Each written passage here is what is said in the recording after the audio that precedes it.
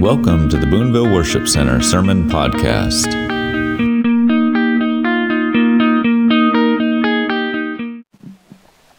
So good evening. Welcome to a Wednesday night Bible study.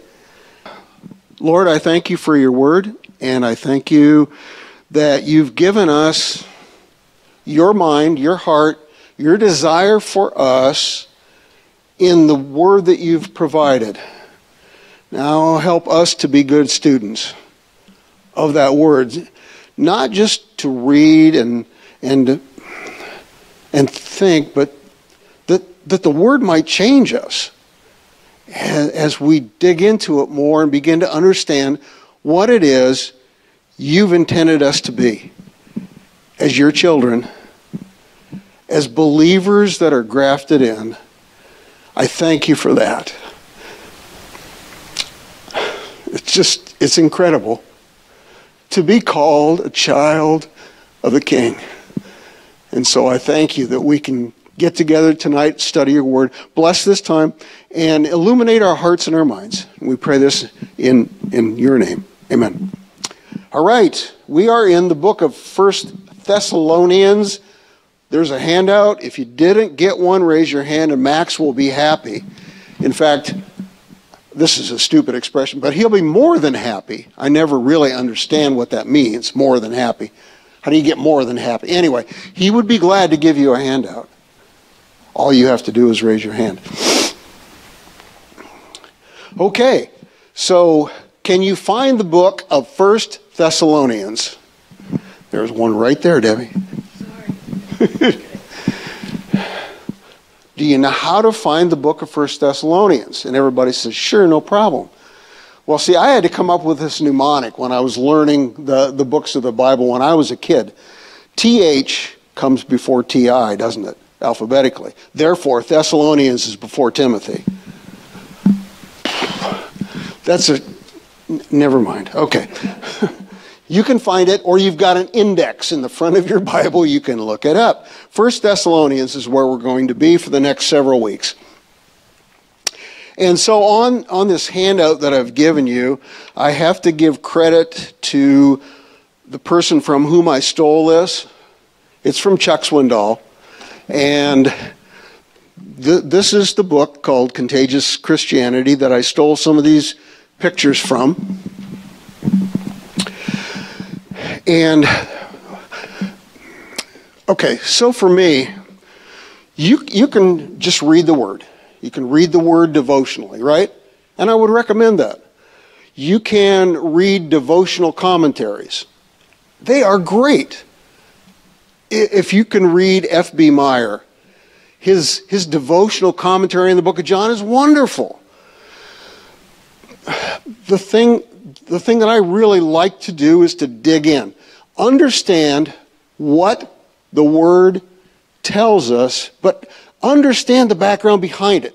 So, like any situation, you want to answer the questions. Who, what, when, where, why, and how. So that's where I start thinking as I look at a book of the Bible. Who wrote it? Okay, any guesses? That wasn't a guess, was it? It's also on the sheet. So Paul is the author of the book. To whom was it written? Other believers. Okay, it was written to believers. How many books did Paul write? There are 27 books in the New Testament. How many of that 27 did Paul write? Exactly. 13 books. I would actually say that he wrote 14, because I think he wrote the book of Hebrews. But we can have a cup of coffee over that one. So I think that he wrote 13 books of the New Testament.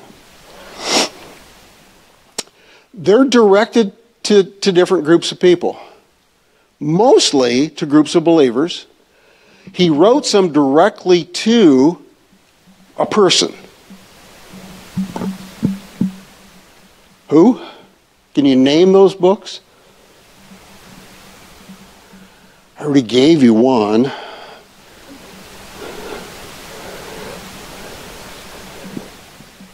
He did 1 and 2 Timothy.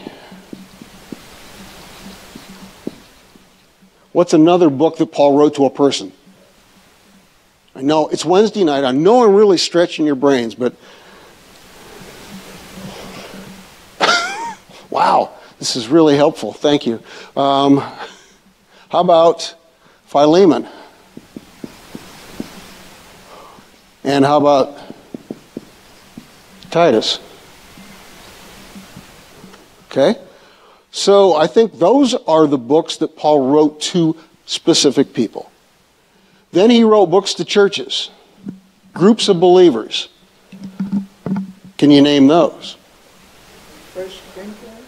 Okay. So he wrote 1 and 2 Corinthians.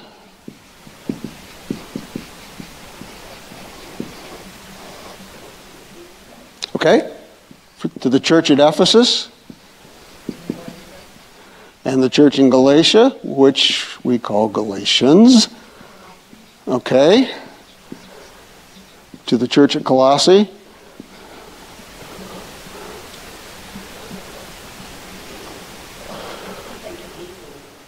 Well, see, I said Hebrews because I think the style is Paul, but it's not really attributed to Paul. So I'll put that one out here in special parentheses.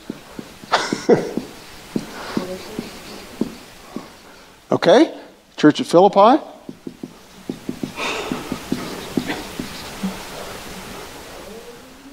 Oh my. So we got 2, 3, 4, 5, 6, 7, 8, 9, 10. What are we missing? Okay. One of the most important books to me in the New Testament is the book of Romans. Because Paul lays out all the theology that you need to know in that book. Okay? Anybody else want to help finish the list? Okay, we're going to do 1 and 2 Thessalonians.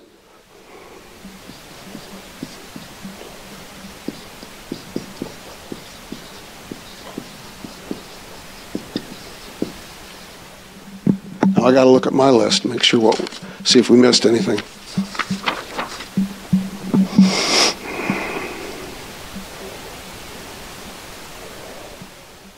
No, I think we got it.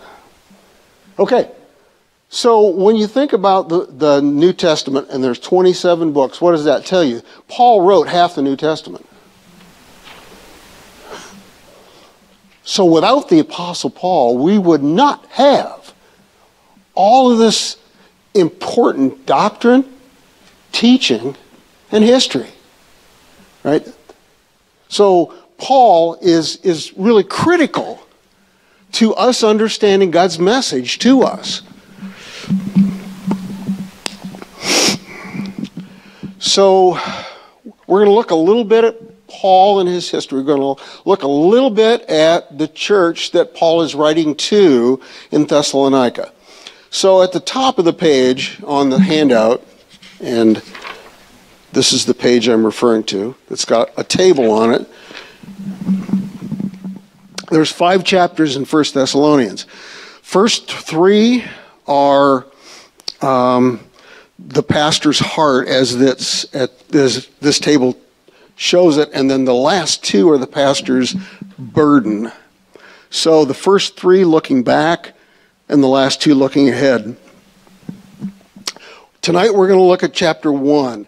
And what are the main bullet points of that chapter? Thanksgiving, remembering, affirming, and reporting.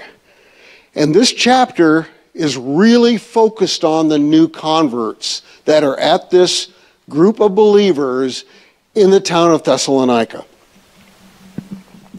Okay, so I want to get some background. Before we launch into the book, I want us to understand how this book fits into the history. So if you got your Bible, I hope you do. If you got your phone, you can open up Bible app. Let's go to the book of Acts.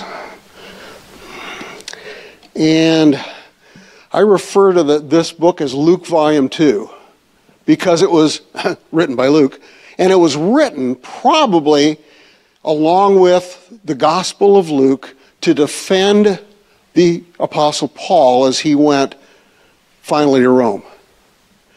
Those two books lay out the entire ministry of the early church and Paul's involvement.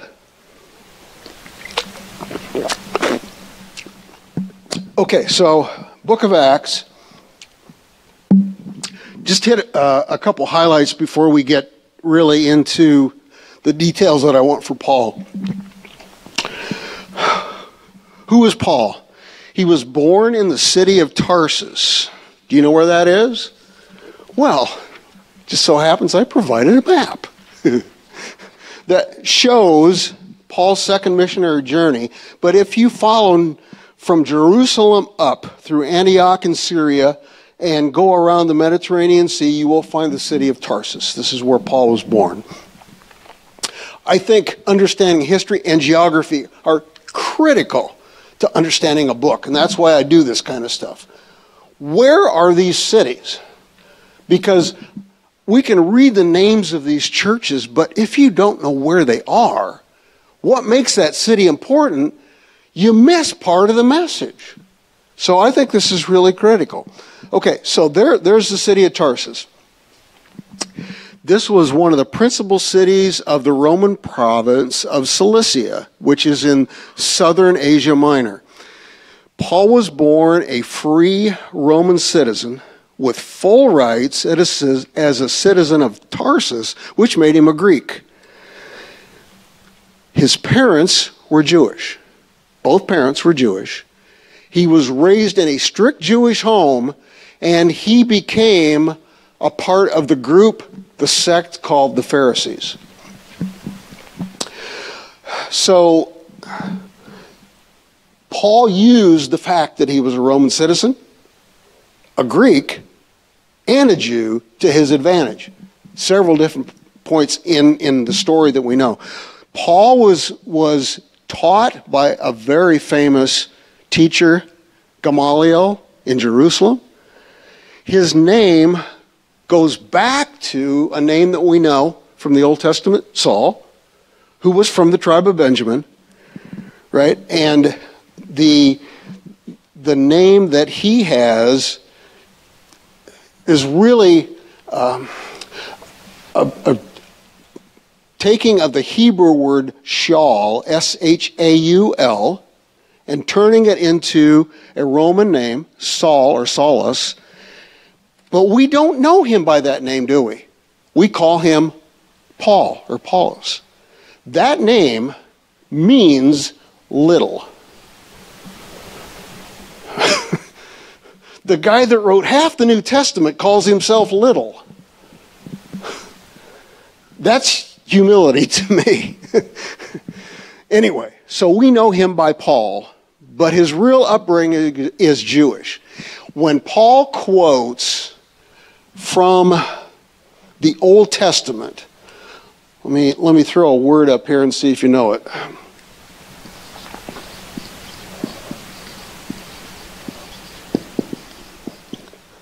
You know that word? Septuagint.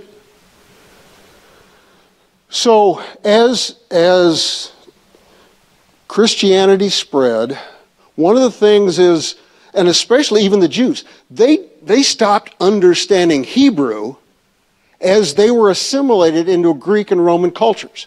And so there were 70 scholars put together. This is abbreviated LXX. So you got 50, 60, 70 scholars put together to translate the Hebrew Old Testament into Greek. That's called the Septuagint, and that was done somewhere around 285 BC. So what's important about that? Well, when people try to criticize things like the book of Isaiah, and they say, well, it was written a lot later because it's too accurate. Well, duh. The book of Isaiah, I've seen the Isaiah scroll when we were in Jerusalem. It's all there. It matches the Dead Sea Scrolls almost to the letter, and it was translated in 285 BC into the Septuagint. So don't give me this nonsense about the book of Isaiah being really written a long time later. It's in this. Okay? So when Paul quotes, in fact, a lot of the quotes in the New Testament, when it quotes the Old, quotes from this translation, the Septuagint. It doesn't go back to the Masoretic text. It goes to this one, the Greek translation of the Hebrew Old Testament.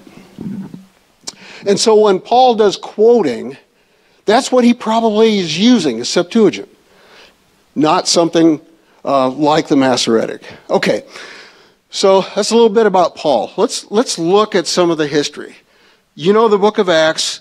When does Paul encounter Jesus? Acts chapter 9, on the road to Damascus. That's the beginning of Paul's encounter with the risen Lord. Chapter 10, Peter at Cornelius' house, and the door is open to the Gentiles. Skip on to chapter 13. This is the beginning of Paul's missionary journey. First missionary journey. He goes to Seleucia, Cyprus, Perga, and Antioch and Pisidia. And after that, he and John Mark part ways. So, chapter 14 carries on with that as he traveled to Iconium, Derbe, and Lystra. And see, I gave you a map so you can find all those cities. They're on here. This happens to be the second missionary journey, but all those cities I just mentioned are on this map. And so, if you look on here, Jerusalem is down here, right? Here's the island of Cyprus. This is really Turkey today. But here's Paul's hometown, Tarsus. All the towns that I mentioned. And where we're headed in this book is right here at the top, at the north end of the Aegean Sea. Philippi, Thessalonica. So that's where we're headed. Chapter 15 of the book of Acts is a critical chapter because the Jews did not know what to do with all these Gentiles. Should we force the Gentiles to become like Jews? That was the question. And the Lord's brother James led up the council there, and they made a decision. Should Gentiles have to be circumcised to become part of the believers? I mean, the church was mostly Jewish. So you understand their quandary, right?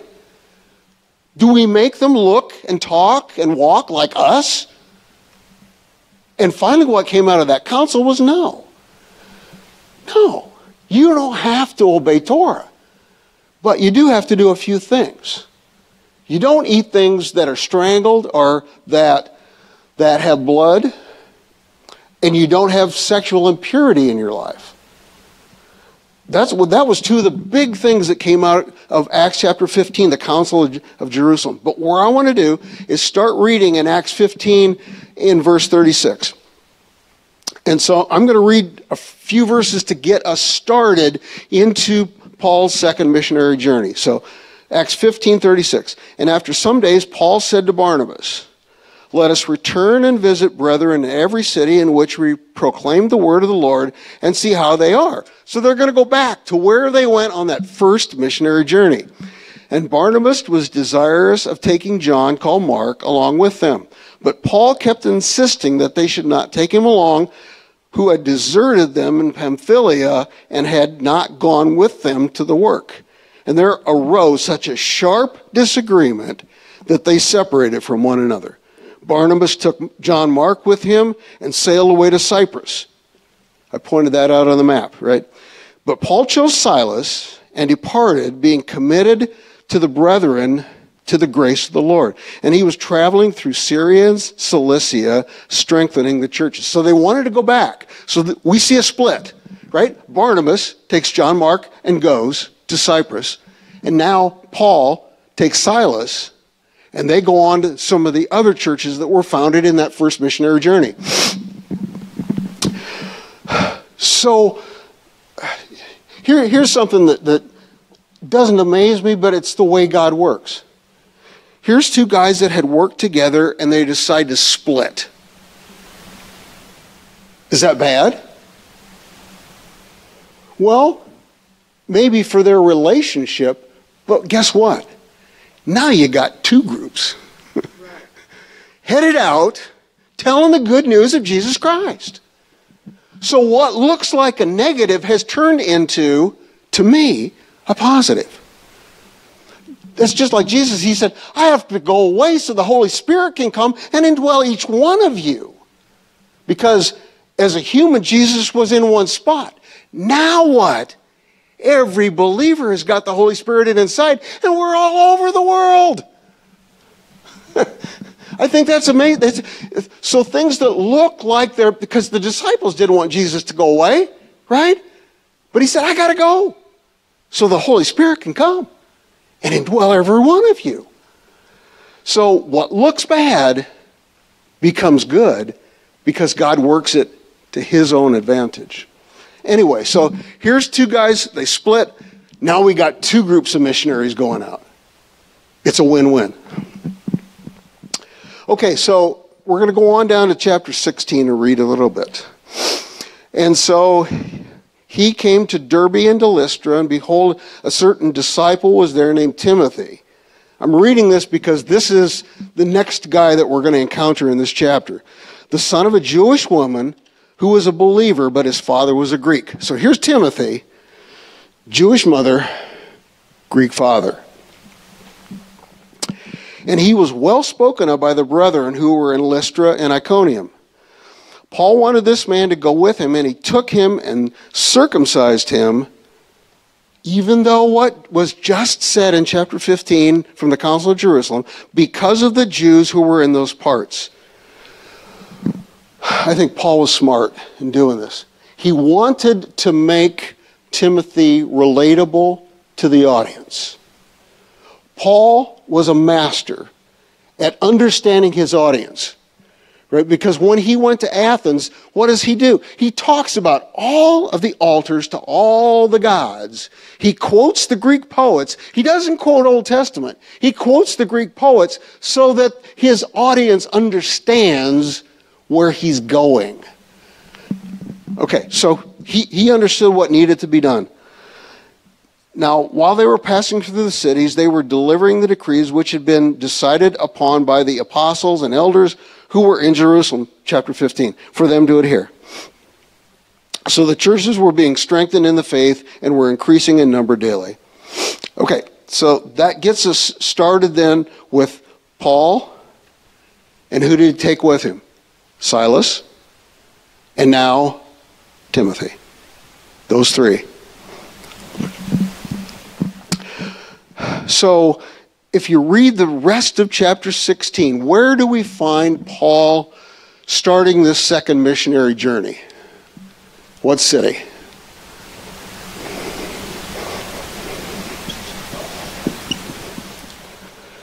It's the city of Philippi.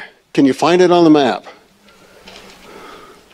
It's at the very north end of the Aegean Sea. So what happens in Philippi? Paul and Silas minister the gospel. And where do they end up? Jail. They end up in jail. Not where you really want to be. Because jails were not nice in those days. In fact, some of the jailers were chained to the Apostle Paul. You know, their thought was, well, if we chain the jailer to Paul, he can't get away. And Paul looked at it just the opposite. If he's chained to me, he can't get away. And I'm going to talk to him about Jesus, and he can't go anywhere. Win-win. Anyway, so they were in jail. What happens to Paul and Silas in that jail? There's an earthquake. The doors are flung open. And what happens to the jailer and his family? They're saved and they're baptized, right? Paul and Silas get kicked out of the city of Philippi and told never to return. So even though they were freed from jail, they were told to leave. So they leave Philippi, and where do they head? Thessalonica. Going through a couple other towns that aren't on your map, Amphipolis and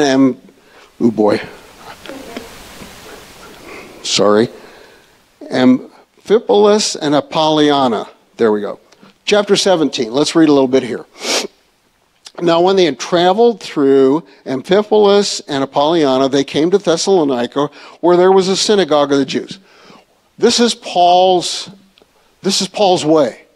Philippi did not have a synagogue, but when he got to Thessalonica, it was a big enough city that they had a synagogue. Paul is Jewish, so he goes to the Jews, and he starts his ministry in the synagogue. I want to read this because I want you to understand Paul, as he starts his ministry at Thessalonica in verse 2, and according to Paul's custom, he went, and for how many Sabbaths? 3. Saturday. So, how long was Paul in Thessalonica? At the most 4 weeks. He was there 3 Sabbaths, and then we'll see what happens to him. But think about how long it takes to start a church today. You know, if you're a church planter and you go out and you get a few people that meet in your home, and then you find a building, and maybe within 5 years you got an established church. In 3 weeks, Paul built a congregation from Jews and Gentiles. That's incredible.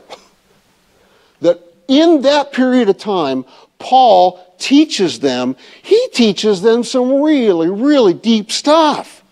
Because he teaches them about what the coming of the Lord looks like.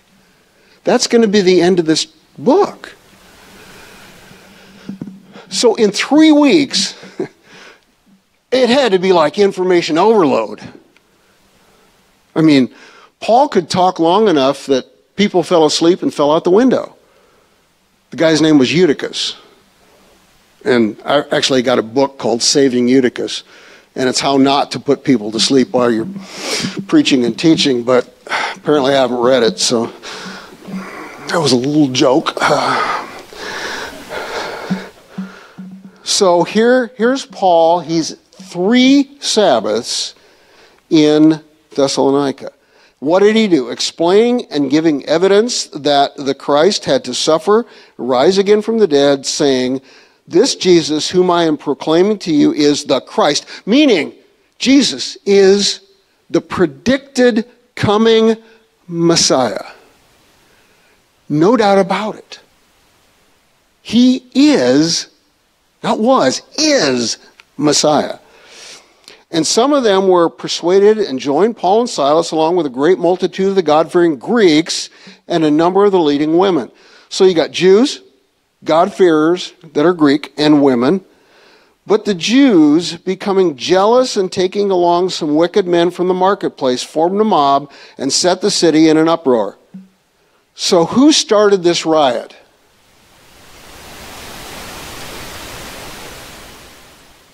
Just read it. Verse 5, but the Jews. The Jews started the riot. But they could only go so far because they were under Roman control.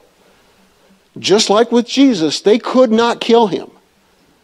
They could set him up to be killed, and the Romans could do the dirty work. So what does this verse say? It says that they went in the marketplace and they got some thugs, basically, to help them, and they set the city in an uproar. And coming to the house of a man named Jason, they were seeking to bring them out to the people, meaning Paul and Silas. And when they did not find him, they began dragging Jason and some of his brethren before the city authorities, shouting.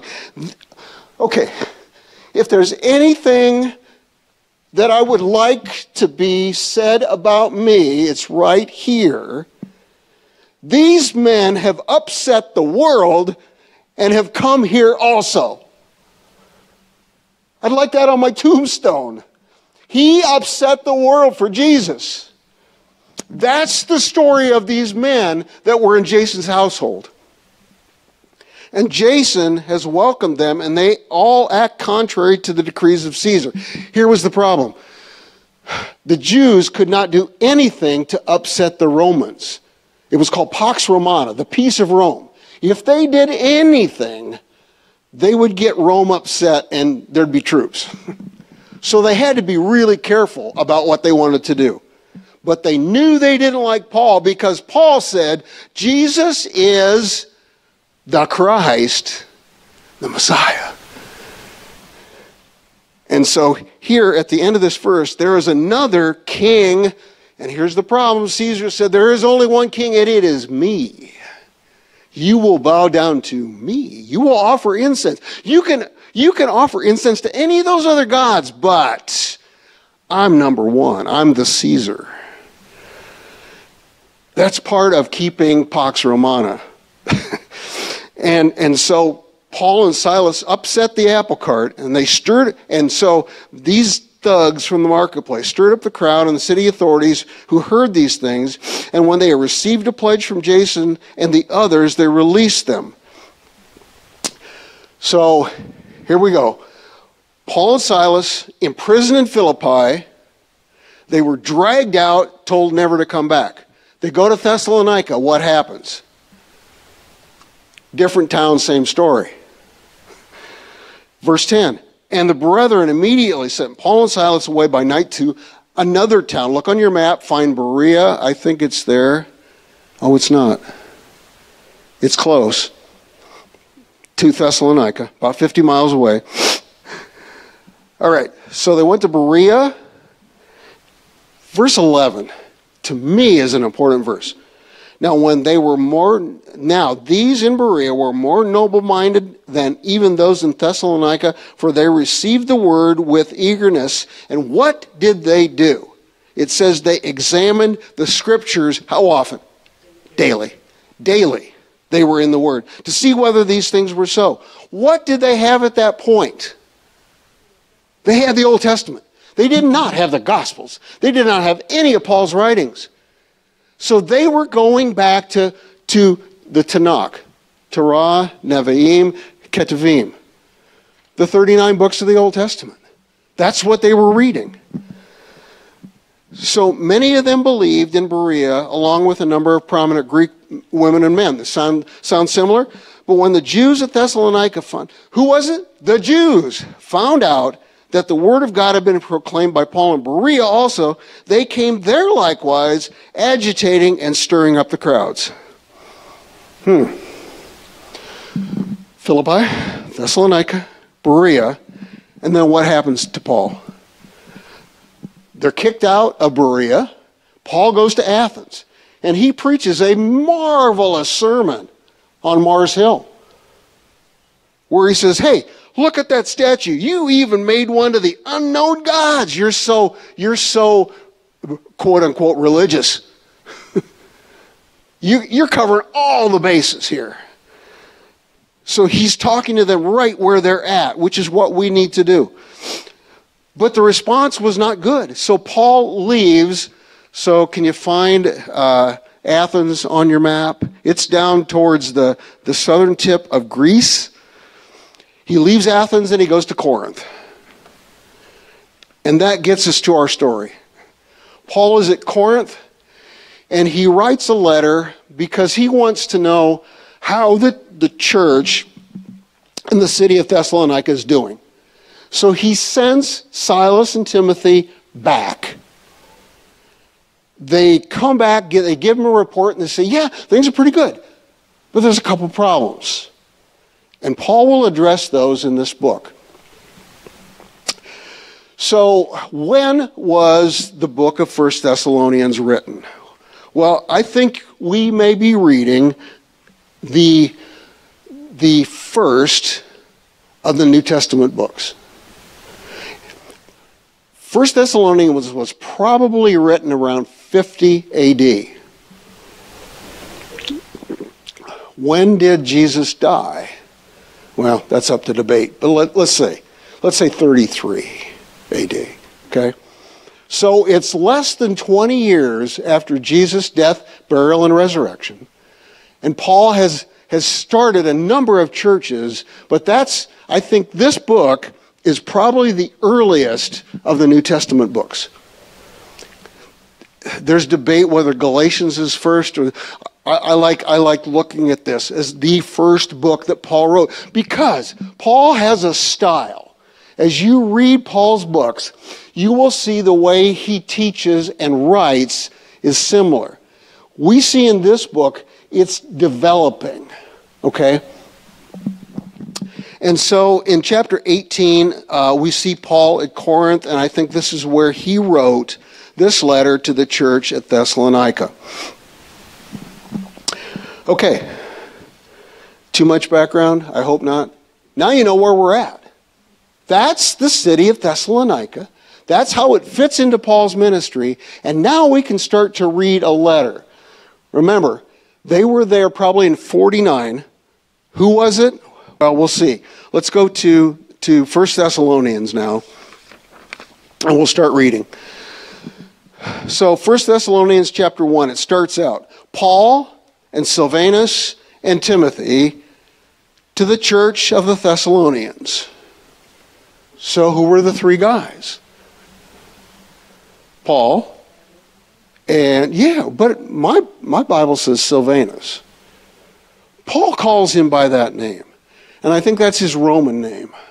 But we know him everywhere else by Silas. And that's why I pointed out Paul and Silas, Philippi, and the second missionary journey. So when you start to read this, Paul and Silas and Timothy. Timothy, the offspring of a Jewish mother, Greek father. They were in Thessalonica, probably 49 AD. Paul ends up in Corinth, sends Timothy and Silas back to find out about the church, and that's what led to this letter. Okay? So, still verse 1.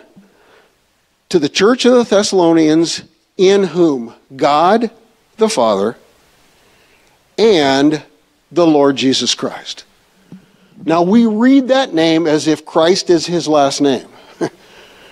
That's not right. Sorry. That's three titles of the Son of God. Lord, Greek word kurios, someone that has authority. Lord, Jesus, Jesus, meaning Savior or anointed, and then Christos, Christ, the Messiah.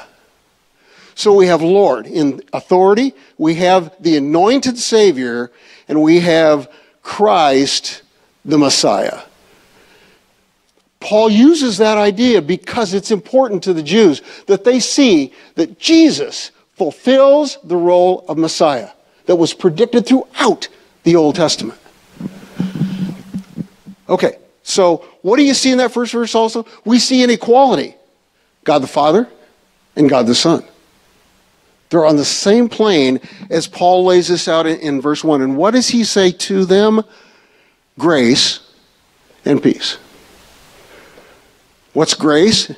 And if you don't answer this one correctly, I'm going to sick Pastor Jason on you, because I don't know how many weeks he's been preaching on grace.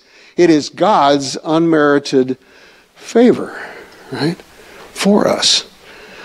Grace and peace.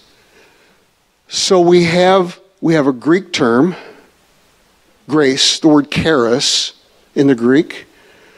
Sometimes we call ourselves what? Charismatics? What does that imply? We are grace-filled believers. It's an important word. It's one of the key words in the New Testament. So Paul, this is Paul's style, grace and peace. If you were Hebrew, you would say what? Shalom. But it's more than that. He says grace and peace. So I cannot have the peace of God until I have made peace with God. And Paul is saying the only way you will have peace is to accept the grace that God has given to you. Peace only comes through grace. And so he's using a Greek and a Hebrew greeting, and it's like he's combining them into, if you were in Australia, you'd say, "Good day, mate." Right? So he's taking something from both cultures and using a greeting that they would say to each other. Grace be to you, peace be to you. And he puts them together in one verse, grace and peace to you. And so in verse 2 it says, we, which would be Paul, Silas, and Timothy, give thanks to God always for all of you. Or my translation says y'all. Therefore we know Paul came from what? Southern Asia Minor. Oh, sorry. For y'all, making mention of you in our prayers. Paul kept these believers in Thessalonica in his prayers every day. So constantly hearing and keeping in mind your three things here. Work of faith, labor of love, and steadfastness of hope. Or your translation might say patience of hope. Here's an encouragement. You've probably got your favorite translation. I don't know what it is. Mine's New American Standard. That's what I read from all the time. Maybe you like the NIV. Maybe you like the ESV. Maybe you're a King James person. I don't care. Get a different translation and read 1 Thessalonians from something else. New American Standard is very much word for word, formal equivalence. King James is like that. New International Version is thought for thought, dynamic equivalence. Big difference in the way you translate. Get something different and just read it. See how it looks different from what you're used to. I mean, I grew up King James. My father was, I hate to say it, King James only. He said if the King James was good enough for the Apostle Paul, it's good enough for me. You just stop for a second and wait a minute. Paul didn't write in English, Dad. Yeah, anyway. Look at a different translation. Get some different ideas about what the word means. And how do you do that? Well, you got a phone, right? Get a Bible app. You got probably 24 translations you can download. Get a piece of software that's free. It's called E-Sword. I'll put the reference here because I use this one all the time. sword.net. Free software. I've probably got 40 translations that are free. The only one I paid for is New American Standard. And the Lockman Foundation makes you pay for that. I've got probably 100 commentaries. I've got Bible maps. I got Bible pictures. This is an incredible piece of software. I would highly recommend it, and it's free. You can't beat the price. If you want to do some serious study, get something like that. Okay, so in verse 3, we see three things. Work of faith, labor of love, and I would say endurance of hope. Do those three words sound at all familiar? If you've read like maybe 1 Corinthians 13, maybe you had it at your wedding. Now these three abide, faith, hope, and love.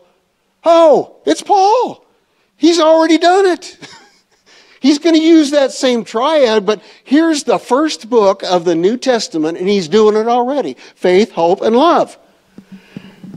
Okay, so in verse 3, your work of faith, that's past. Your labor of love, that's present. And the endurance of hope is future. Paul is laying out the past, the present, and the future. And I know I've done this before, but I'm going to do it again anyway. There's three tenses of salvation. There's past tense. It's called justification. I was saved. There is the present tense, sanctification. I am being saved. And then there's future tense. I will be saved. It's called glorification. I was saved from the power of sin, from the penalty of sin, from the power of sin, and from the very presence of sin. So just like that, Paul is laying out here in this third verse the importance of faith and hope and love. And I wish we could spend more time on this, but we can't because I went way too long. I'm looking at history, sorry. Verse 4, knowing, brethren, beloved by God, his choice of you. What does it mean to be chosen of God? Your translation may have a word there that you go, ooh, really? Does yours have the word election there? We'll talk about that more later. The idea that God chose us. Now, let me give you a thought. There was an old minister, Donald Gray Barnhouse, and this is how he explained the idea of election. He said, if you were going into heaven, and there's no pearly gate, I know that. But imagine there's a pearly gate, and above that gate it says, whosoever will may come. And then you go inside, and over that same gate it says, chosen before the foundation of the world. That's the two sides of what the Bible calls election. Whosoever will may come, and chosen before the foundation of the world. What's the deal here? We live in chronological time, space-time that goes 1 second by one. God doesn't. He sees the whole parade from start to finish. He knows. You don't. That's as simple as I can make the idea of the election. Some people really get hung up on that. It doesn't bother me. God chose me. How do I know? Because I want to live for him. I want to talk to him. I want to be with his saints. And that's what Paul says in these upcoming verses. So God chose me? Yes, that's wonderful, right? It's not a minus, it's a plus. So for our gospel did not come to you in word only, but in what? In dynamite power. It's the Greek word dunamis. And in the Holy Spirit, with full conviction, just as you know what kind of men we prove to be among you for your sake. The good news, the gospel, the euangelion, that was a reward in Greek culture for bringing good news. That's the word that they used. How do we distinguish good news? Probably by looking at bad news first. What's my problem? I'm a sinner. God's righteous. God's just. God's holy. And I in no way can stand before a righteous, holy, and just God. What does it take? It takes a sacrifice. Children of Israel sacrificed every day. And Jesus came and did a one-time sacrifice for me. And what I have to do is say yes. That brings my relationship. I become righteous once I accept the completed work of Jesus on the cross. I was chosen before the foundation of the world. That just blows me away. Okay, so we got to keep moving here. Verse 6. So Paul says, how do I know that I was chosen? It's not just my words, but it's the power. It's the miracles. It's the signs. It's the working of the Holy Spirit in your lives. If anybody tells you that miracles ceased with the apostles, say, show me. There's no verse that said, and therefore, thus miracles ceased. It isn't there. I'm sorry. That's how I grew up. The sign gifts are not for today. Well, show me. They are. Because that's the power of the Holy Spirit that changes our lives. Okay, so verse 6, you have become imitators of the Lord, imitators of us and of the Lord. How many people would you tell be an imitator of me?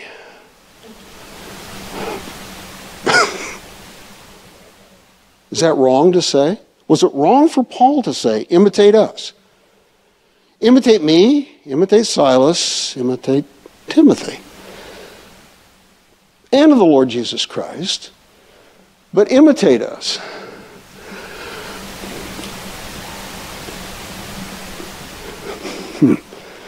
That's a real challenge. Because you know that there are people that will imitate you. Your kids, the children that are in Glow, they see you and they say, I want to be like Clay. Really? Wow. That's a challenge. Paul says the believers in Thessalonica imitated us and the Lord. So to me, that's a huge challenge.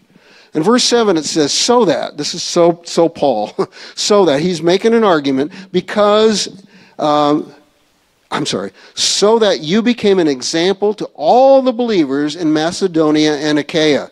So on your map, you see Macedonia. Where is Achaia? It's a very southern part of Greece, down where Athens and Corinth are. So when Paul says Macedonia and Achaia, that's the two parts of Greece. That's all he's referring to. For the word of the Lord has sounded forth from you.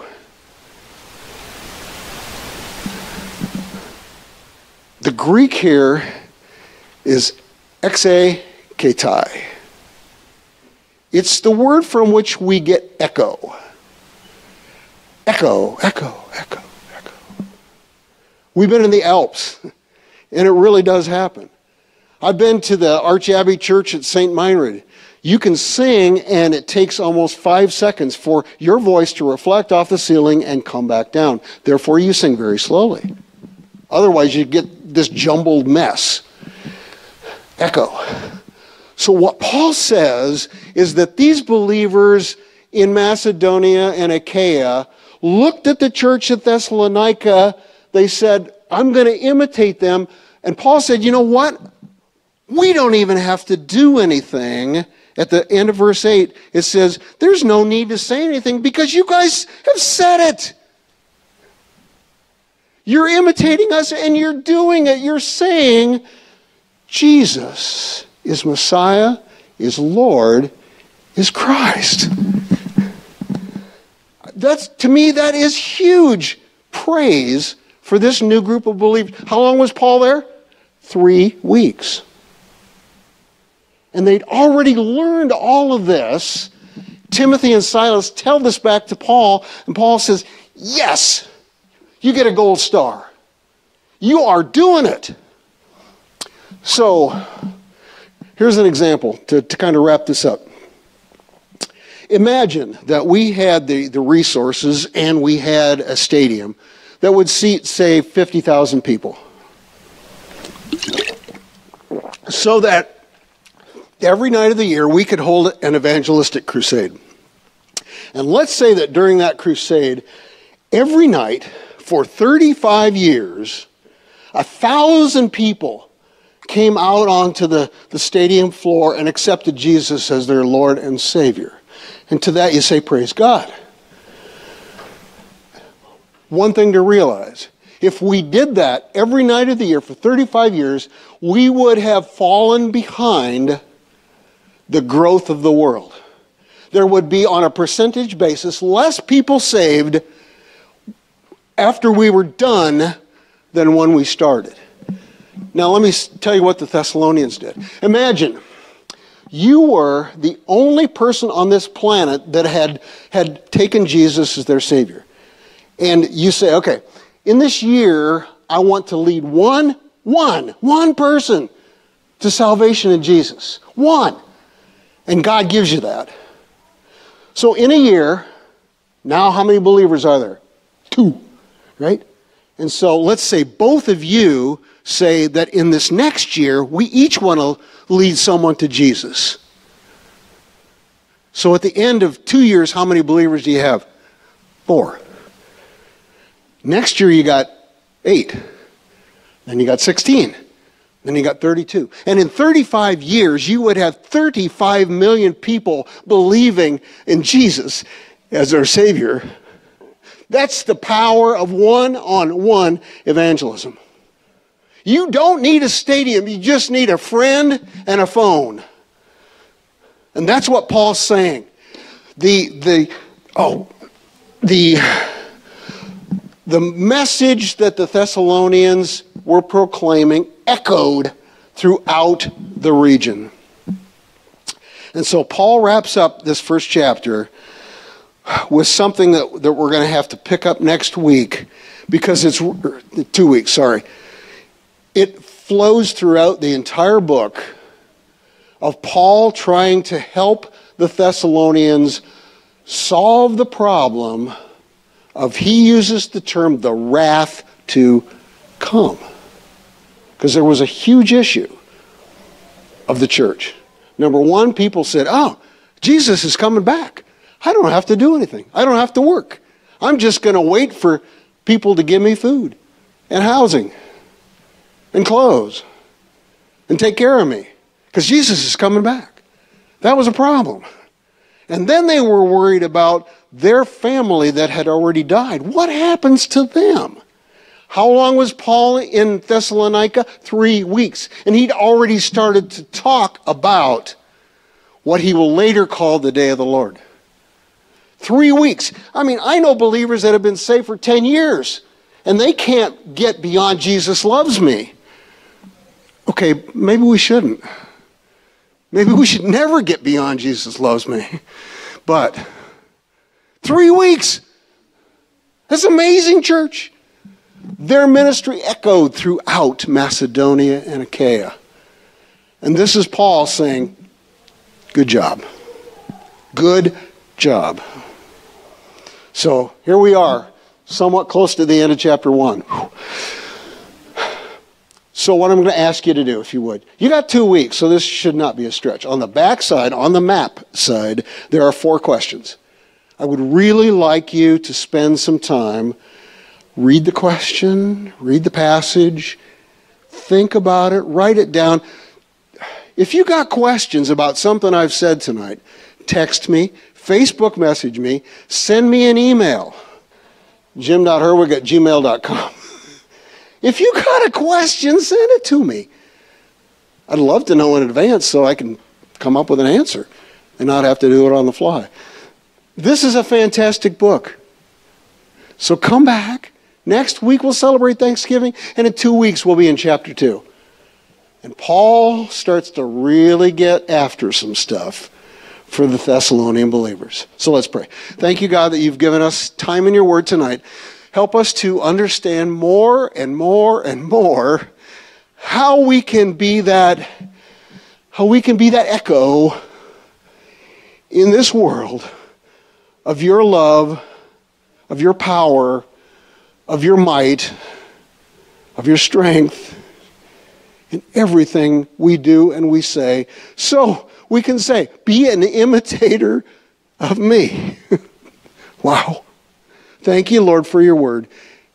Bless this group as we go forward through the rest of the week. We pray this in thy name. Amen.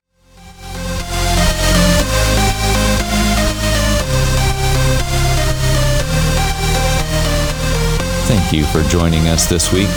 Until next time.